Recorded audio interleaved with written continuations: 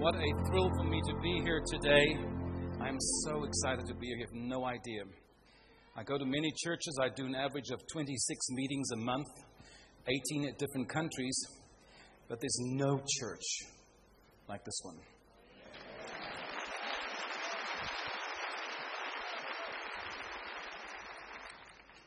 This morning during the worship was such a presence of God and such an amazing anointing that I must tell you, I must say this to you as a family of God, that you don't become complacent and so used to the presence of God that it becomes not important, or you become so too confident with it. In Afrikaans sê ons as die mys dik is die meel bitter. En dit is so maklik as ons die salwing so geniet of so baie daarvan het, dat ons nie waardeer wat die Here doen in ons midde. En hierdie gemeente, hierdie spesifieke kerk het 'n besondere salwing. Do you know that in Job, in chapter 9, Job prayed, if there was only one that could put his hand on God and the other hand on me. And I've traveled the world and seen many, many ministries that are profoundly gifted and anointed and are able to lay hands through counseling, through ministry, through whatever gifting they have. They lay both their hands on the people. They are trained and honed and skilled in this. But in this house, in this family, in this leadership, there is a skill to lay a hand on God and the other hand on us. And I'd rather have that than both hands on me. You don't find very often someone that can touch God and touch you. We need that so much. We need God more than giftings.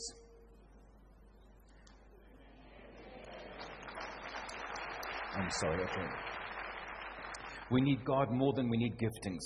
So I'm so grateful, and this is a wonderful, wonderful. I turned to my wife and I said, there is such a presence of God in this place. I'll move come back to Africa just for this.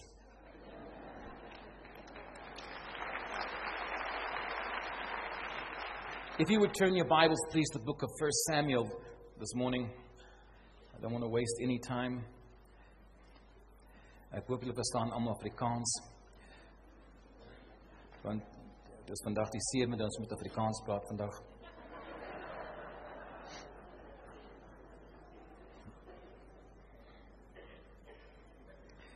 The 1 Samuel chapter 55.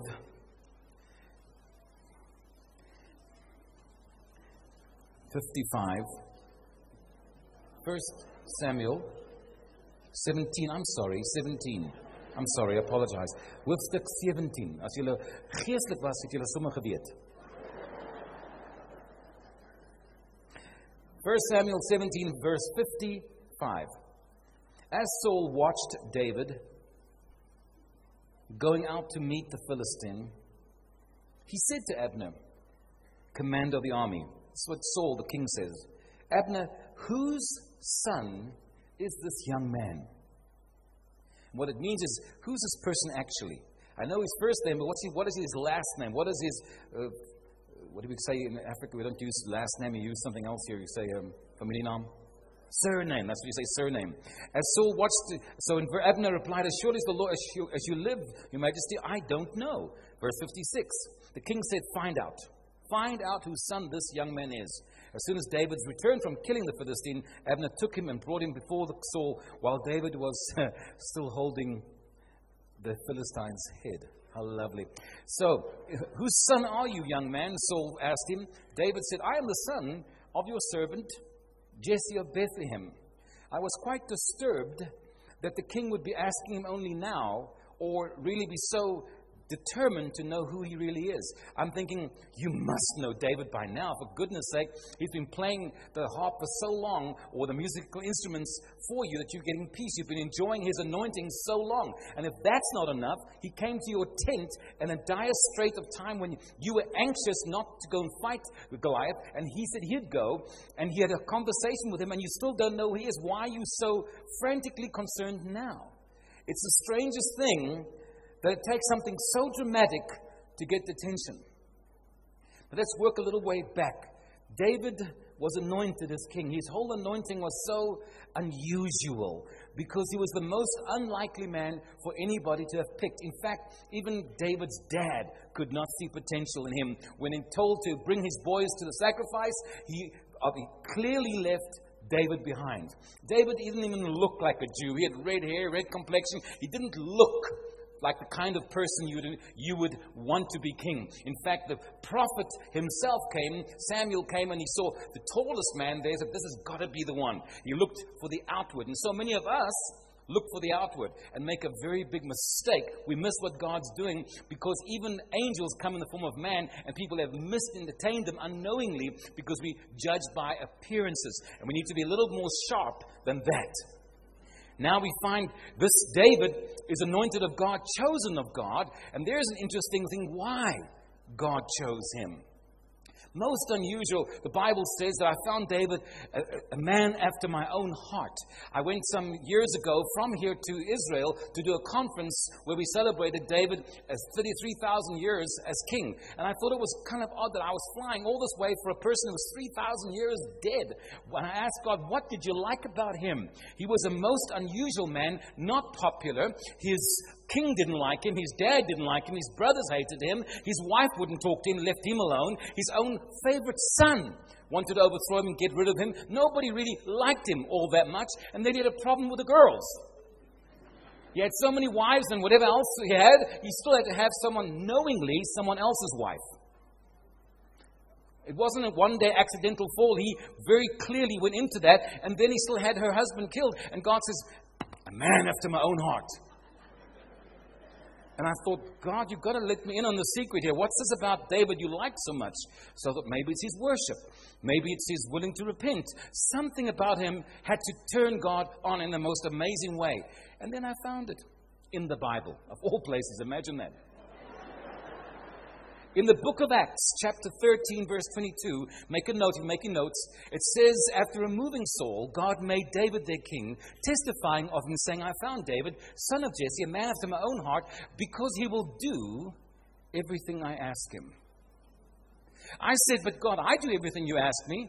And God laughed at me and said, you hardly hear everything, let alone do it. We have difficulty obeying God. It is hard. We love the Lord, and we will do anything God asks us if it's agreeable.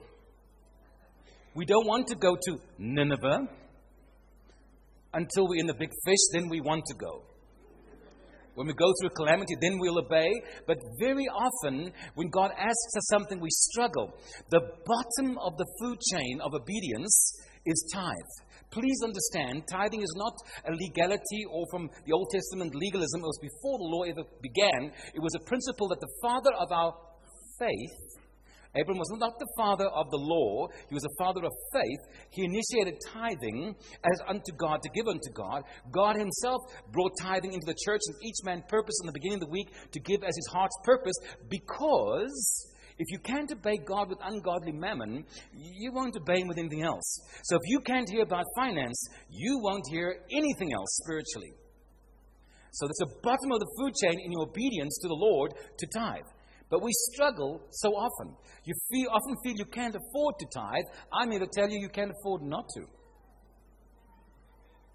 Because it really works. Don't get too excited now, please. So, David did everything God asked him to do. He even ran what he thought God was saying, ran to do it. And God reciprocated by saying, a man after my own heart. So here's David, young guy, out in the field taking care of sheep. And he ends up being invited to a party he wasn't invited to originally, because all the other brothers had walked by, all 7 of them. He was the 8th one. And none of them had the anointing on. And Samuel says, we're not sitting down until you get that other one. And yes, that's the one. And he pours oil on him. Now listen, when God anoints you, anointing is the endowment of power to do the task that God has given you. There are many different kinds of anointing, but that's what it is. It's not a magic fairy power that now you feel it, now you don't. It is an empowerment of God to accomplish a purpose He gave you and a vision He gave you to do. There's nothing you can barter with it or play with it. The giftings and the calling of God is irrevocable. Nothing you can do can lose the gifting or the calling. But the anointing and the authority run hand in hand with your obedience and your commitment. So the anointing is a precious thing from the Lord, and so he's anointed with oil as a symbol of a spiritual anointing inside of him. And that moment in heaven, as far as all heaven was concerned, he was king. But nothing changed. He got up from that ceremony, went right back to taking care of the sheep. With all that anointing as king, everything resumed the way it was before. Now, God may anoint you, and you may be touched of God, and nothing seems to change that moment. And nobody seems to get excited about the anointing you know that God has given you. It sometimes frustrates you. Why doesn't the pastor or leadership see what God has done? You know God's done something, but it took 20 years in David's life, a hard journey of fighting, even sometimes running away for fear of his life. It was a hard journey for him for 20 years before it actually physically was manifest and visible. But the anointing was there all the time. You think the anointing should be celebrated by everybody, but it usually provokes jealousy, anger, and dislike. People dislike you, and they don't know why. They dislike the anointing, sometimes because they don't like the Lord. In 2 Corinthians chapter 2, the Bible says we are a fragrance of life to those that are being saved.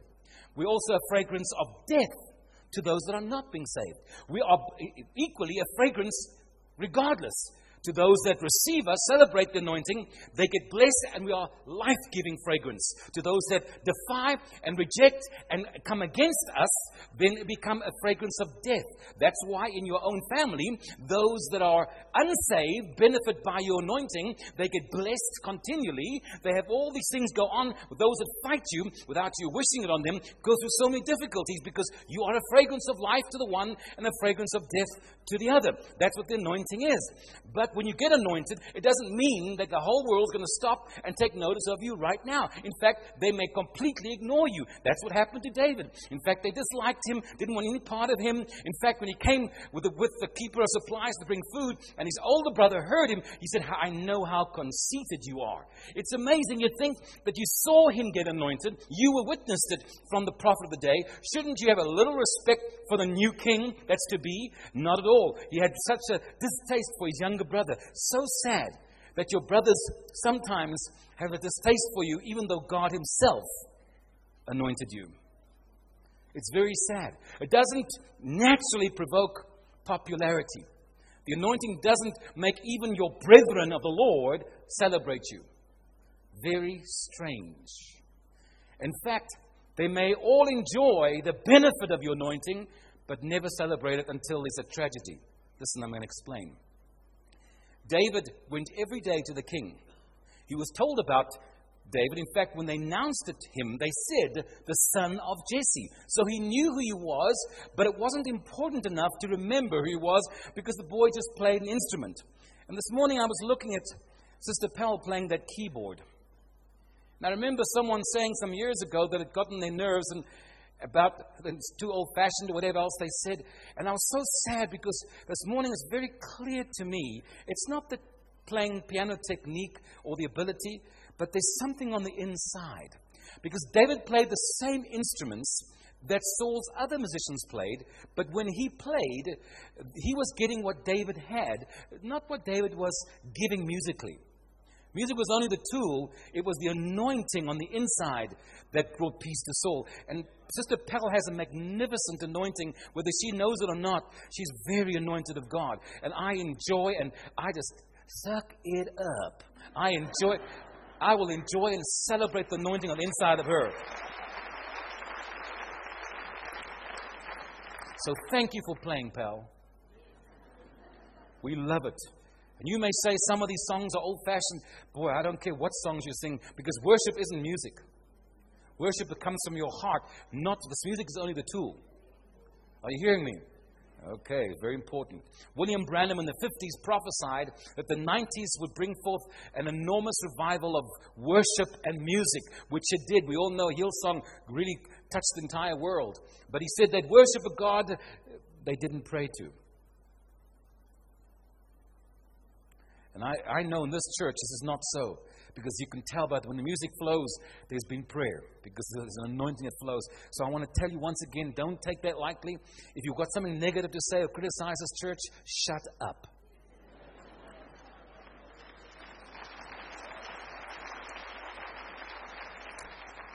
Don't even tell your husband or your wife. Let the fragrance of the anointing rather bring you life, not negative death. You hear what I'm saying? So be careful. If you don't like it here, you're welcome to go, but don't sit there and criticize anything, because we're moving forward. This year is a year of moving forward and changes and big things. We're taking leaps forward. It's been a slow, careful journey. It's not so careful onward out. We're going to take strong leaps of faith from here on out. Because God's got a purpose for this family. To still touch the nation. Are you hearing me? Yeah, I'm telling you. It's truth. So I'm going with this somewhere. Please wait. So King Saul enjoyed the benefits of the anointing so long without even knowing the origin of it, or honoring or celebrating where it was coming from. He never said, David, you're my man, we're just buddies. Never didn't even pay attention, but he enjoyed all the peace and the tranquility and the joy that his anointing brought him.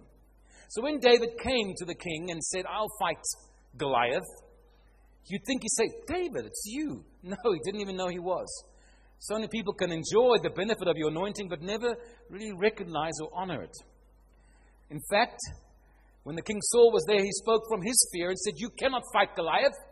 He is a professional fighting man. And David said, no, I really can. And then he gave him the key which Saul just didn't get. And I so want you to give this morning. He said, when a bear and a lion came, that was his qualification or claim to fame. When a bear or a lion came to take my father's sheep where no one could see me, I ran after the bear and the lion and I killed them with my bare hands, freeing the sheep.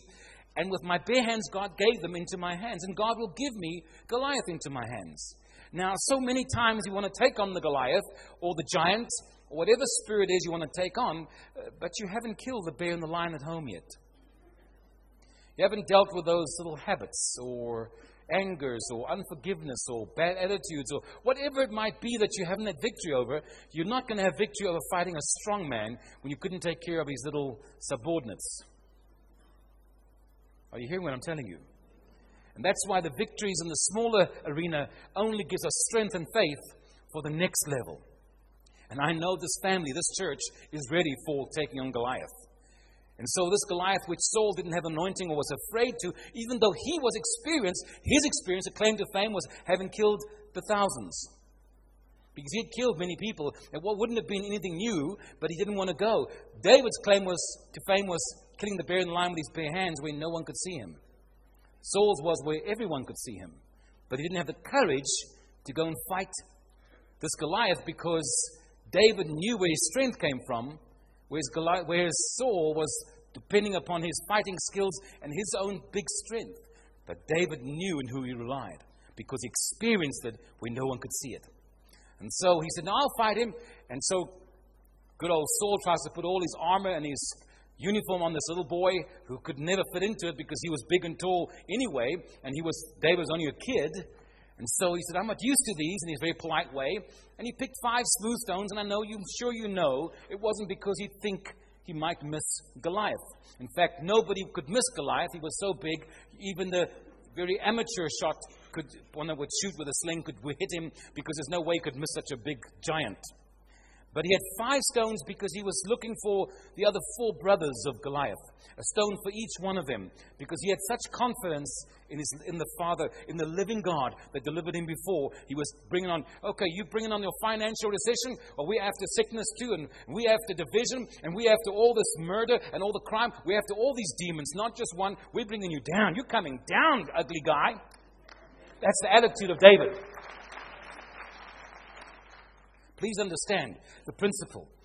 Now David goes out and fights Goliath, chops his head off, and suddenly, the king now it's absolutely obsessive. We have to know who this boy is.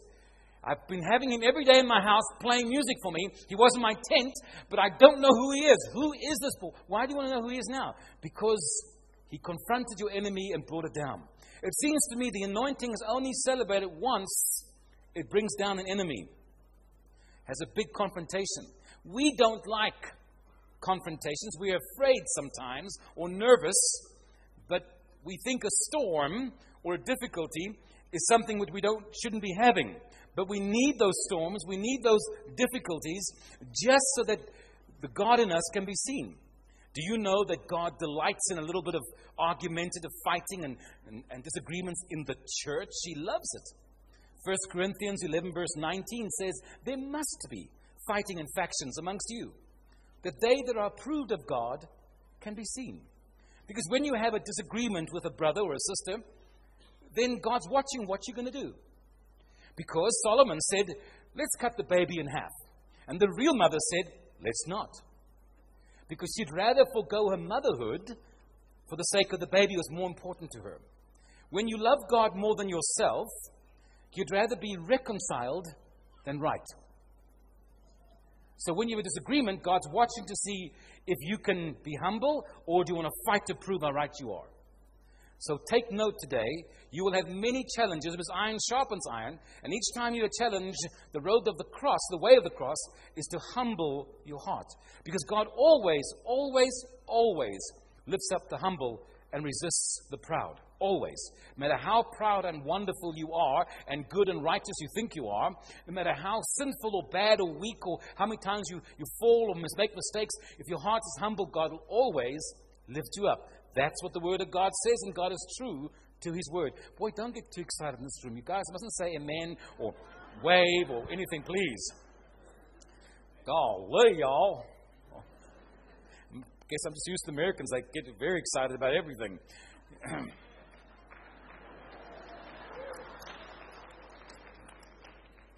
Yeah, but I guess you just listen to what I'm telling you. There's an anointing in this house. And I'm not saying that to flatter. I do not go from church to church saying that. There's something so profound here. It is so profound. Don't take it lightly. And God has anointed you, so I can promise you, you'll have your Goliath to face. He doesn't anoint you just to play musical instruments for Saul. No, He's got a plan. A strong anointing is to confront a strong demon. And that's what God empowered you for. And the Lord has put something on this house to do a great thing for God's kingdom. And I'm so thrilled for Pastor John. I see such an amazing anointing and growth in him. He doesn't grow like a normal person. He grows in huge, fast paces. From the day I've known him, he was still at high school, and I've watched him grow. Even from the last time I was here, he's not even the same man. He's become such a man of God, a young apostle in every way, not just a pastor. He's got such a lot of God in him. Do you hear what I'm telling you? You are so blessed to be part of this family. It is God's plan, and it's God's determined wish to bring this church to a very large church. The Lord said, I must say this. I said, are you sure I must say this, God? It's God's plan to grow this church way beyond to this buildings. You're going to have multiple, not one or two, multiple services, and then it's not going to work anymore. It's going to be too many people. And it's not because there's anybody that's great or good looking or very gifted. It's God's, always been God's purpose. The enemy has done all he can to render this vision and the plan of God null and void. He's always fighting us. Jesus said to Peter, the devil has asked to sift you. The devil came to God and accused Peter, who God picked. Because Jesus picked a whole bunch of disciples, 70 of them in fact, and then went up the mountain to pray, and God told him which 12 he should have. So Peter was selected by God himself, the Father, and the devil came to God and said, he's such a flake, let me take him out for you. And Jesus, hearing this, came to his defense by saying, but Peter, I prayed for you. Well, what did you pray, Lord? I prayed that your faith wouldn't fail. Why couldn't you pray rather that I would overcome the devil, or he wouldn't succeed, or he'd leave me alone? Because when the enemy comes against you, his sole purpose is not to destroy your marriage, not to destroy the church, not even to destroy your finances. When he's attacking your body, whenever you're going through something, his purpose is to destroy your faith. He's wondering, what is it going to take for you to doubt or wonder whether there's really a God, or whether God heard your prayers? What's it going to take for you to be in a place where you wonder if you're even on the right track? The very first time he spoke in the Bible, his tactic was simply to sow doubt. He said to Eve, did God really say? And what he's doing in your life is to filter that faith. Because the commodity of heaven is not righteousness, acts, or deeds. It's simply faith. Jesus said, you can have as much as you believe for, that all things are possible if you believe. Not if you live right. It was always faith, was always the buying power of the heavenlies, always. In South Africa, you may have a lot of dollars, but you will not buy anything in a regular store with American dollars. You need rand. And so we need faith. You may be the most godly living person in the world, but if you don't have faith, it's not going to accomplish a whole lot. Faith is the monetary system of heaven. Are you listening to me? So the devil wants to know that if he can just fault your faith, if he can just get you to have a little fear. So we get fear by watching the news, by hearing negative reports, because that's what it does. 12 spies all saw the same thing, and 2 of them came with a different report. They all saw exactly the same news. They saw the same high crime rate. They saw the same recession. They saw all the same things, but they said, the 2 of them, that we can do it. We can overcome with God's power. The other 10 said, no, we'll never make it. And God destroyed them because He didn't like that spirit. Now let me tell you, you're not of that spirit. In fact, God said, you're the salt of the earth. It's not Muslim or Islam that's the salt of the earth, not Buddhists, not Hare Krishnas, but you are the salt of the earth. Let me tell you, if you were a drinker and you went to a bar, they'd give you free peanuts, free salty, anything, free. Don't pay 1 cent for it because it makes you thirsty. It makes you thirsty, so you'll buy the drink. God designed you to be the salt of the earth to make the world thirsty for Him.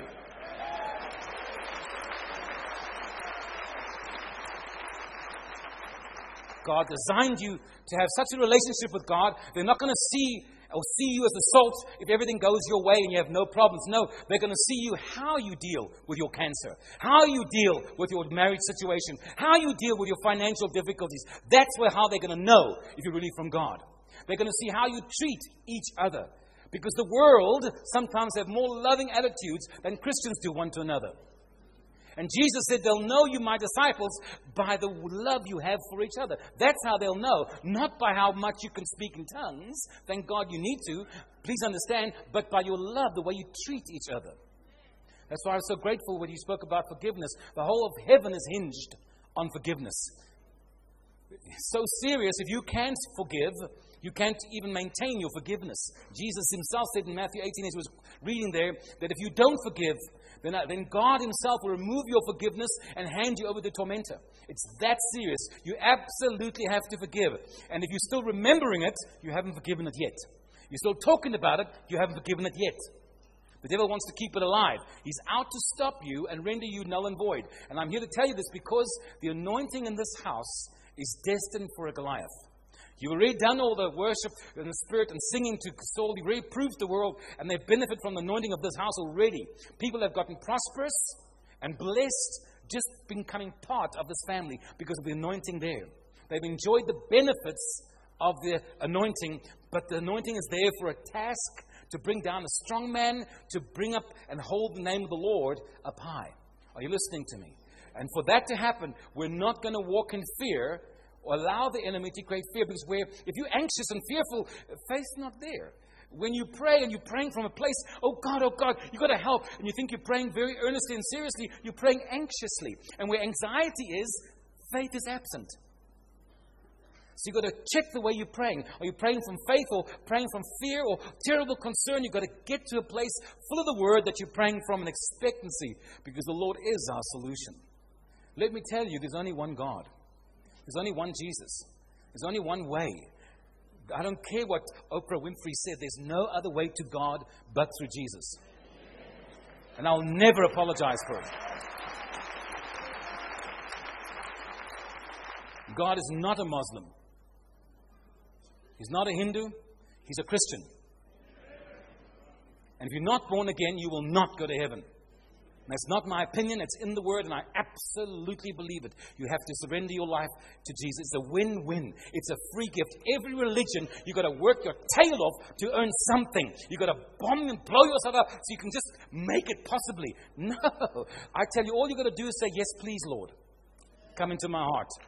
It's a free gift. All you got to do, Jesus said, if you knew the gift of God, you would have asked of Him, and He would have given it to you. All you got to do is ask. It's not hard or difficult. Say, please, Lord Jesus, come into my heart, and I want to give you my life. It's the end of it. He surrenders. You surrender to Him, and a wonderful relationship starts with the Lord Jesus. A most magnificent journey. This house represents that to the world. And I am telling you that this church is going to be on television, not just Christian TV, but secular TV. It's going to be a war to get on there, but you're not going to surrender because you're going to touch the public where you can reach them the most powerful. Internet is great and you will touch people on the internet, but God wants to touch this nation through the television market. Right on the regular television in every language, He wants to touch that for the gospel. It doesn't have to be on long, just a few minutes, and He will touch them. He's got a purpose and a plan, and I tell you, you're on a journey. The Lord says to you, John, you're on track. You're not behind. You're not in front. You're never going to please everybody. Even God can't do that.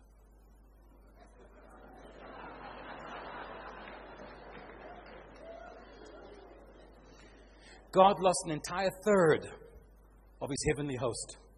That's a big chunk. If a third walked out of this church, we'll notice it. A third walked out of God's kingdom. And so you can be sure that a real church doesn't keep everybody. That's a club.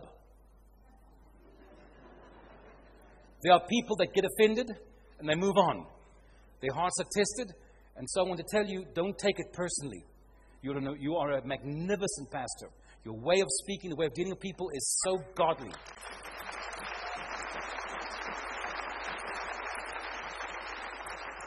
But you have stepped into a whole new level and role of apostolic in your own such young years, and already the mantle of governments on your shoulders. Don't you apologize for it. Don't you back down of any intimidation of any other leaders in this nation. You take your orders from the king, not from the other little kids around the block. So they can talk and throw tantrums, do what they like, because you do what God says. Peter said, what about John? Jesus said, you follow me. Forget the other guys. You do what God says, and that's all. That's who you work for. And this house will follow God, and God will lift up His name. God has got the most exciting plans for the next few years. I tell you the truth, and I'm grateful for this building. It's a most beautiful building, and you're going to go to multiple services. It's going to be high-charged, 4 or 5 services, one after the other. God's going to do it from Saturday night to Sunday morning. It's going to start out of 2, and it's going to go to 5 eventually. That's how big it's going to get.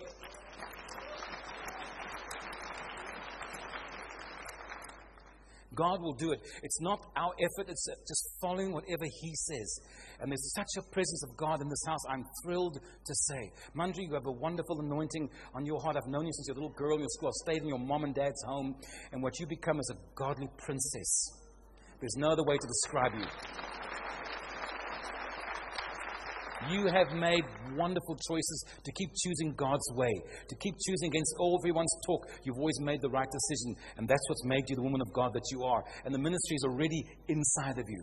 And Ms. Powell, you are such a wonderful. I admire and respect you for what you've walked through, and you're the woman of God that you are, and how much abuse you've suffered under man's hand and didn't retaliate, to have unforgiveness.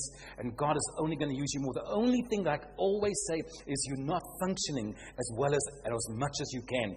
Don't turn any invitations down unless God tells you you need to go out and speak. You keep being reluctant. God's anointed you to be the speaker. In some places, He's going to use you in Methodists, in here. He'll use you in the most traditional places and give you favor, because He doesn't want to turn the Christians, get the Christians saved. He wants to get those that don't have the light. And you have got it.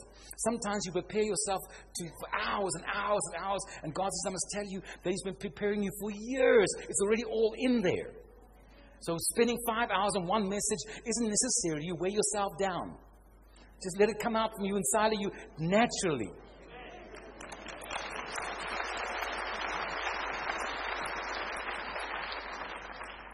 God is so good. And Andrew, where are you? So anointed. My wife and I said it was years ago, even in Hatfield, how when you did worship, was so wonderful. Again today, just feel the presence of God. All these people on this platform, every one of them are anointed. They're not just musicians looking for a place to play. There's something here that is so special, and you ought to be treated with great grace and preciousness, because it's special. God has blessed you very, very specially, and we are blessed in this family of God, and we thank Him for it, and we want to be faithful with what God has given us. Yes?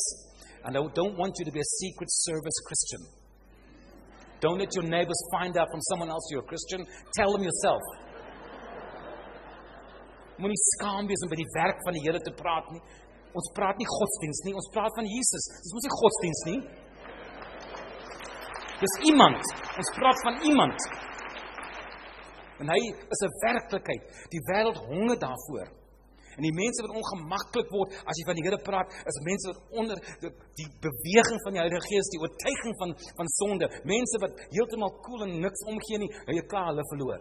Mense wat omgekrap word, is omdat die Heilige Gees met hulle werk. So don't apologize for the gospel. It's the power of salvation. It's the power of God. Thousands of people have been saved through this anointing already. Let's not keep it to ourselves. Let's tell people. Let's go out with it. And God will change the nation. If you want to change a nation, you want to stop crime? Get them saved. Get them saved. Give them something else. And you'll watch. Instead of trying to stop them and tell them it's wrong, fill them with something good and watch what God will do. Golly.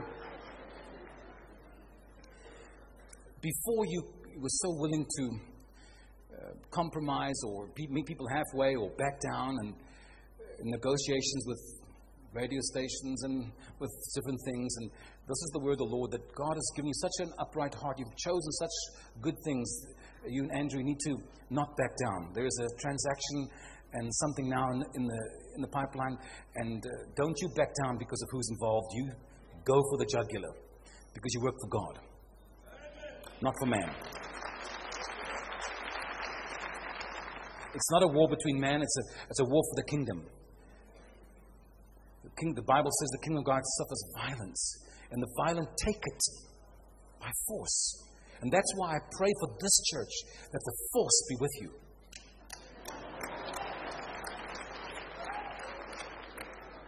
Right, Andrew? That the force be with you, buddy. You're going to have a little, show the devil a little force. Devil, you're forcing me now! Making me mad, devil. Now I'm really going to fight. The devil loves to intimidate you. That's what he likes to do. Hulle is dan so groot. Ons lyk so springkane. As ons eie oor die goed is so groot. He likes to intimidate you, put fear in your heart. Our confidence in the Lord. My God is bigger and able to do all things. Are you hearing what I'm telling you? And that's the truth. We've turned a corner, reached a milestone in this church, and God has brought us as far. God is our defense, and there's always going to be some challenge. You're never going to be without something to deal with. Jesus prophesied a wonderful prophecy over you and over this church. He said, in this world, you will have many troubles. So you can be absolutely sure and not be surprised when you have troubles, because He told you you'd have them. But He said, do not fear, because I overcame the world. I'm already the answer to all that. So it's already taken care of. You're going to have them, but I'm going to show you the victories. Do you hear what I'm telling you? One more thing prophetically I want to tell you is, for this church, is Jesus said, not the disciple, not someone else, let us go to the other side. It was His idea. It was His word. Did He mention that, oh, by the way, we're going to go through a very bad storm, and I'm going to be asleep? I won't be participating in your stress. I'll be sleeping. So when God tells you to do something, and you have a major storm, don't start thinking, well, I must have missed God. Sometimes you're in the storm because you obeyed Him. You're getting it. You're getting it. You're in that storm because you're taking on obedience in the Lord. And He's asleep. Isn't that strange when you really need God to wake up and get with the program? It's like He's not at all stressed. You called? You rang? Don't you care? That's the response to the disciples. Don't you care? The first thing we feel when we're in a storm and not getting immediate response is God stopped caring. Don't you care that we are drowning? And He calmed the storm, and the response of the Lord, our Master, our Lord, our Savior, have you still no faith? He absolutely expects you to bring on the storm. Bring it on, baby. Come on, devil. You can do better than that. Not to be afraid of the devil. Do you understand what I'm telling you? Because the Lord our God is strong. Yes, a third left and a lot of demons, but 2/3 stayed. We're still in the winning team. We're still the majority. Are you listening to me? Our God is able. He reigns. The devil has no power. We have full authority. So when he brings on a storm, we will have confidence because we remind ourselves what God said. We're going to the other side. I don't care about the storm. I don't care about whatever's going on. We care only about what he said. And God gave you words and told you where you're going, and you know in your own heart. Thank God for prophecy. But the truth is that you are the leader, you're the father, the mantle's on you. You hear God, and you do. And you do. Until now, you've taken advice and been wise in counsel. And that's right. In the counsel of many is wisdom. But I want to tell you, Pastor John, you hear God. You hear God and you need to go with what God's telling you. Don't hesitate. God gave you grace to hesitate before, but you're going to take us and lead us, and we're going to go with God. You know, your dad had the most uncanny ability always to be right there where God was going. One step ahead. One step. He used to teach and open the Bible with the most simple things that I've read 1,000 times. But when he said it, and you have the same thing on you. This morning I heard it again. Just like, yeah, totally cool. When you speak. Your dad will be so proud of you. So thankful to God. And I'm thankful to God. I am thankful to the Lord for this family. Do you hear what I'm saying?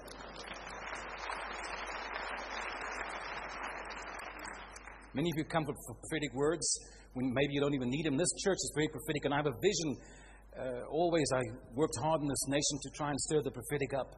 And I feel the Lord is stirring me up again to come back more frequently and stir the prophetic. It seems to have gotten asleep in this country. So I'm doing one conference already now, the 23rd, 24th, and 25th in Midrand, prophetic, just to start injecting. And I intend on coming back. We want to buy a little home in Strand. My daughter wants to go to college, university in Stellenbosch, and so pray for me that the Lord help work with those things for me, because I'm an American citizen now. It's harder for me to acquire property here. It's a little more difficult in that way to get any kind of financing here. And I really want to do this because I want to come more frequently and stir the prophetic up again in this nation. This church has always been the most prophetic church in the world. Everybody in this church in our home groups for years had the word of the Lord. It's nothing new to us, but not everywhere else. So I want to appeal to you today not to hold back what God's giving you. Used to be, we used to have the ministry microphone. Used to be that in home cells, people always had words from the Lord. And it was very encouraging and strengthening. We've also had some weirdos.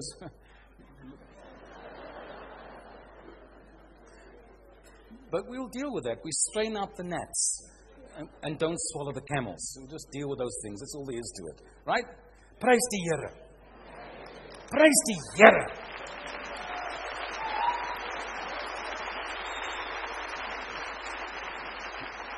Die Here is goed en die duiwel kan in die hel gaan. There are many potential millionaires and this multi-millionaires. Of course, saying a millionaire means nothing anymore. In this country, you've got to say multi-millionaire to mean anything. Because a million is not, most of us here have worth at least $1 million somewhere. But God wants to raise up very wealthy people in this church. And I don't know why. I'm not into the money, but I just feel prompted the Holy Ghost to stir it up. The guy with the yellow shirt, what's your name, sir? Glenn, I don't know what you do, and it's not important to me, but God has marked you to make some money. You tried before and it didn't work. Now is your time. Now is your time to make the money. So, I release you, Glenn, to become the multi-successful millionaire. I mean, really big money. What's your name next to him, please? Can you ready? Lillian, I'm so sorry for the sadness and the losses you've had. It's tragic and you're having a hard time letting go of your grief. I'm so sorry. But today is the end of your mourning. Today you must embrace the plans of God. You did nothing wrong. You did not deserve this. You've got to stop taking blame for it. It's not you. It's life. Life happened. The rain falls on the righteous and the unrighteous. It just falls. The rain falls. So don't hold on to it anymore. God's got such good plans, but He does promise that however difficult it's for you to understand, good is going to come from this. Good. It's God's plan. As a sign to you, in your body, there's something that's bothering you. When you leave this building, you're going to be so healed that every symptom will leave you and not return, as a sign to you.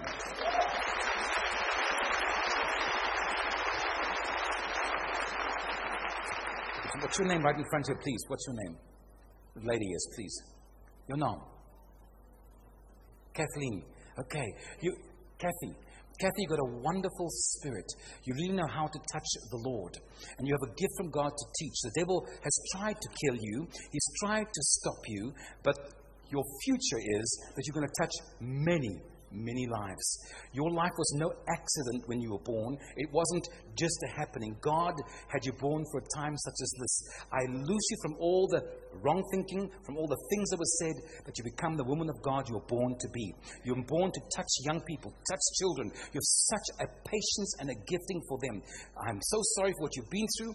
That's yesterday. His name's I am. Let's press on to what God has given you. Amen? Thank you, Jesus. Praise the Lord. Jy tyd nou, is my tyd bietjie minder. Kom ons gaan by die son daar sit. Skus, het ek dit hardop gesê? Miss Pell says, oh, he still makes jokes. The gentleman with the beard, please, your name quickly. Johan. Johan, is jy in hierdie gemeente? Are you in this church? Could you go to church somewhere? Where is that? Molete Park. Okay. God wants to feed you a whole lot more. There's a hunger in your soul, and you're going through a terrible valley and storm right now. I've got such good news for you. It's going to go by much faster, and it's going to have a wonderful end. Your devil's not going to rob you or triumph over you. It's going to be okay. God sent an angel to your house to heal and to do great things. And He sent an angel before you in business to open up a door and that no man can shut. The devil's not going to succeed in robbing you. Het jy maar Engels verstaan, né? Ja, goed. Dankie, Johan. Prys die Here. Hallelujah. 1 minute. Okay. You stop me, okay? All right. Thank you, Jesus. The gentleman with the blue shirt and the tie, so quickly. What is your name, sir? John. And this is your lovely... Charles. And this is your lovely wife? What's your name? Jackie. And you married for how many years? 42. Isn't that wonderful? That's so great. Are you in this church, Charles? God thanks you for your faithfulness and the Father's heart. Sometimes you wish that you could be a little more worth or do a little more. Just you being here is more worth than you know. Because of the maturity, the stability, and the upright, the integrity, you have great discernment and great wisdom from God. What you have acquired over your life is wisdom, and you've learned an immense amount. You've been disappointed by Christians and people that should have done things, but you've been mature enough to forgive and heal. And this is your day, this is your hour to see God use you as a father in the house. But as you take care of His children, He's going to take care of yours. Not one is going to be lost. Not one. That's God's promise. And He'll do major things in their lives as you keep taking care of God's house here. That's God's plan. God is faithful. You've taken a knock financially, and God's always helped you before, but you have no idea how He's going to help you now. He's going to really surprise you. As for you, my sister, you're a delight to the Lord. You're a little hard worker, talented lady, can do anything and everything. People have misunderstood and misread you for your zeal. They almost think you're pushy and controlling, but it's not true. You're a lovely lady with so much to offer and give, and God delights in you. You're a blessing. You're going to impact the community because God has given you open doors in so many areas, and people are always threatened by you. Don't take it personally. It's not you, it's the anointing on the inside of you. It's nie jou skuld as hulle stadig is en kan die ding nie gedoen kry nie.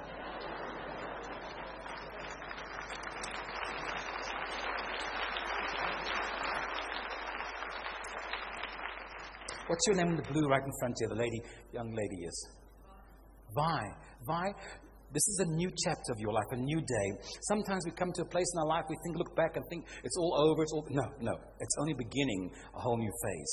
And God wants you to grab it and not look back anymore because He's got some fun things waiting for you. Do you understand? Some wonderful pleasures. I know you've been through some losses and some things, but God's got some good things waiting for you. Wonderful. Just grab it because it's the blessing of God. Your name quickly, sir, with the glasses. Wayne. And the lady next to you is your... Stay in the same place. Oh, okay. Next door house. Okay, good. Julle moet reg praat, man. I'm just kidding. I'm just teasing you. Get you all relaxed up. So Wayne, God says, they told you that you're not smart, you can't do stuff, but I'm here to tell you it's a lie from hell. Your heart is what God loves. You have an upright heart. There's no evil in you, out in your guile. You had a struggle your whole life because people always spoke you down and told you you weren't smart enough. It's not true. Your brain hasn't kicked into full gear because you believe what they said. But I'm here to tell you, from here on out, you're going to succeed. Computers, wires, and all kinds of electronics. You're going to have your own business, buddy. And you're going to put to shame all the mouths and all the critics, because God's going to bless you because you're a noble heart. You've got a pure heart. The only thing is you're so soft. You're so kind. Everybody can just use you. It stops here and it stops now. You're going to have to use wisdom of God be your portion.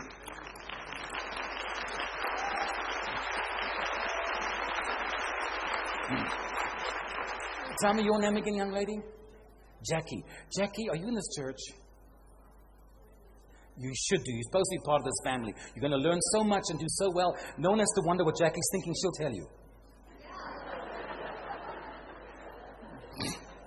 Jackie will not be credited as a shy, withdrawn person. Not anyway. But at the same time, you have so much love, Jackie. You love everybody. You're gracious and kind. You're a go-get-em-done girl. And you're a mother to so many. And God appreciates that. You've been struggling in your body with something that's been a little awkward and discomforting. God's going to fix it and heal it for you because He loves you on your side. There's also a dispute about something financially that just fight about it. It stops today. God has sent an angel to give you victory because on your side. But you will be part of this family, committed and wise, and you're going to learn an immense amount. You're going to learn how to use the same gifting in a very wise, mature way to be effective. That's God's plan. Your family's going to wake up call. God's going to get the whole family in without your help. Hallelujah. John, you must come.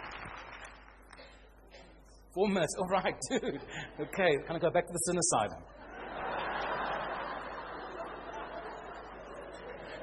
Well, we're all sinners saved by grace.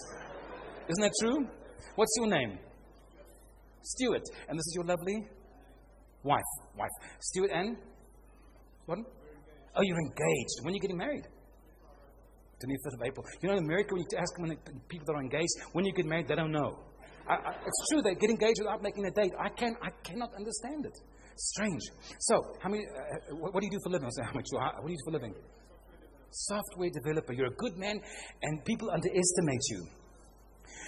You're a little bit slow, but you get the job done.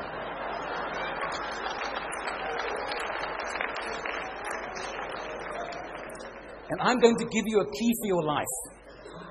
Because you take on every task, and yes, it's everybody, but this is what you must do. Stay focused on one job at a time. You're not. You may think you are, but you're not a multitasker. One thing at a time, and you do extremely well. The wonderful gift of your life is there isn't an ounce of guile or evil or darkness in you. You're pure-hearted and you're exactly what you say. She's getting a man of truth, a man of righteousness, a good man. A good man in every way.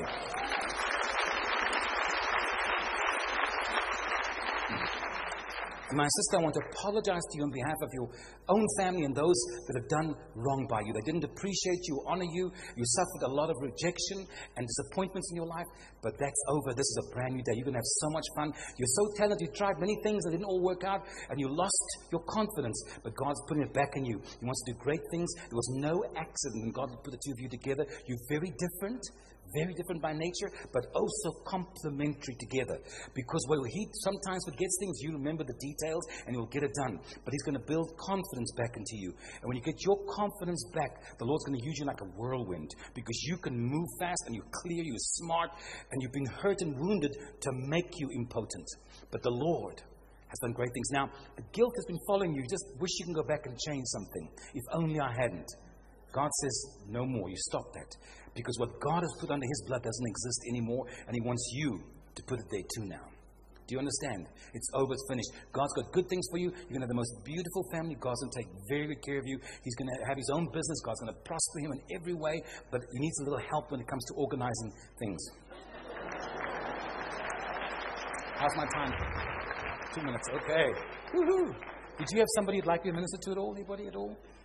No one you got? Do you have anybody you'd like me to minister to? Anybody in your mind that pops in your mind, you feel, oh, they could use a word. Peter Furry, please. All right. Just stand where you are. It's okay. Sta maar down, Pete. Peter, sta maar down. Yeah. Pardon? You want to say something? Is that okay?